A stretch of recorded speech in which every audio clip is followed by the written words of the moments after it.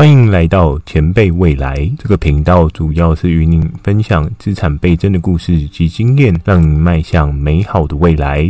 如果你也正想要成为人生胜利组，点下订阅，相信你就不会错过任何成长机会。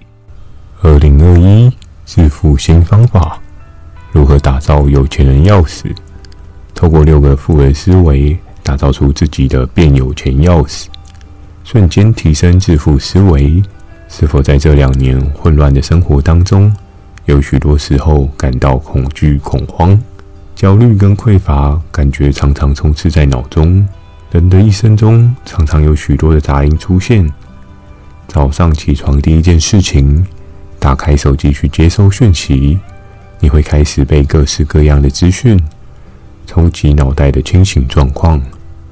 加上人往往都是对负面的资讯相较有兴趣，就会偏向去看一些负面的新闻资讯，一而再的放大自我的负面情绪，充斥负面思绪的生活，是很难达到有钱人的财富自由彼端。今天影片将会提到8个变有钱的有钱人钥匙。人生当中你会有很多的关卡，每个关卡代表着一扇门，每扇门都需要一个解决的钥匙来开启。当你多了解的思考路径，就可以逐步的打开财富自由的未来。今天的影片中有许多的隐藏价值，看到最后相信会有满满的收获。记得点赞、订阅、加分享，驱赶可怕的负面情绪，透过正向情绪迎接你开心的一天。订阅了吗？我们正式开始。人的恐惧感从何而来？是否曾经站在悬崖边去看到可怕的风景？人对于未知的危险状况，会开始有强烈的讯息告知大脑，即将有可能发生的危机，环境的不安全，勾勒出的连锁效应。可是当人不害怕，也容易引发危机的到来。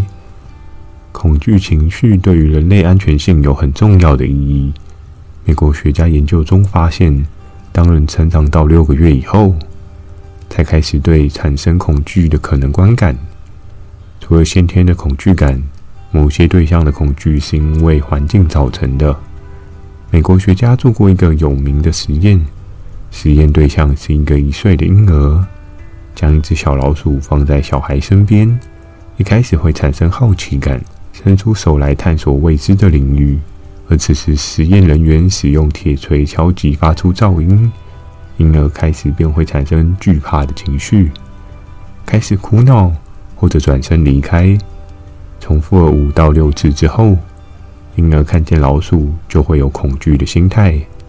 透过条件反射的实验原理，让我们对生活中的事物产生恐惧感，都是后天在环境中的影响。第一把钥匙，对于恐惧该如何解决？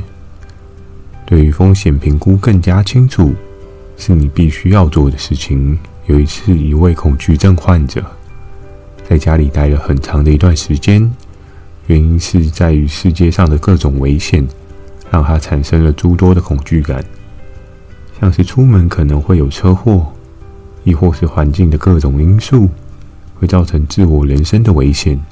所以应该要评估的是，这种风险发生的概率高或是低。像是我们也知道，出外可能会有车祸的可能，可是如果你有良好的驾车技术，就相对比较不会有这样的风险性发生。所以可以反推自我恐惧心态所带来的损害。有时候放大检视后续的损害，其实会发现这恐惧并非如此可怕。当你学会与恐惧平和相处，你就有机会可以学习接受它，进一步的增加自我对事情掌握的信心，减少恐惧感的阻碍机制，可以有更多的机会迈向自己财富自由人生的下一步。第2把钥匙，思考创造的产物。在生活当中，是否有些东西都往往愿意付出更多的财富去取得？人的大脑十分的奇妙，我们可以透过大脑构思的想象力，去创造出特别的产品服务。像是我们都知道星巴克是专于制作咖啡的品牌，可是你知道星巴克其实在专做咖啡之前，曾经大幅扩张众多服务品项，最终导致他失去了其品牌的光芒。如何转化危机为转机，在于他思考想要给消费者受众的感受。他希望让所有人喝咖啡时，除了能喝到香醇浓之外，更可以从咖啡得到喜悦感。而也是因为这喜悦感，造就成他的品牌价值效应，能把咖啡卖得比其他的人咖啡都要贵的原因。当你卖的是一种感觉，而非单就产品的本身，其实就高过很多创业者的致富思维。第3把钥匙，财富心智力量累积的结果。我们常说到，想要成为什么样的人，就要在举手投足之间像是那样的人，因为揣摩其心态，你会更了解那样子的人的想法。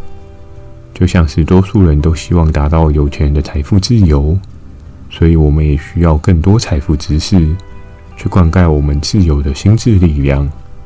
当心智力量有明显的提升，对你看待事物的角度也会不如以往的自己。心智力量的强大，同时也可以培养你对事情的耐心，进而得到更具效益的未来愿景。而当心智力量的塑造过程中，有多数是潜意识习惯行为所造成的。当你如果可以透过一步一步的习惯，去打造自我的潜意识，进而提升心智力量，很多的事物将会趋于越来越好的方向，而学习也能有效的改善习惯的培养。像是近期很有名的《原子习惯》这本书中有提到，每一个习惯都是因着细微习惯的培养，渐渐养起强大的潜意识力量。经过专家的研究，说明生理的心智不单单只是来自遗传，有更多的是家庭、事业、社会环境互相影响所制造出的结果。因为每天环境中，你将会接受成千上万个意念、想法以及偏见，有不少都是出自他人的意见、建议或是论述，也有自身萌芽的想法。当你没有经验检验评估就盲目的吸收，将会影响你对自己的目标确立性，更难达到财富自由的未来。第4把钥匙，运用好想法提升智慧。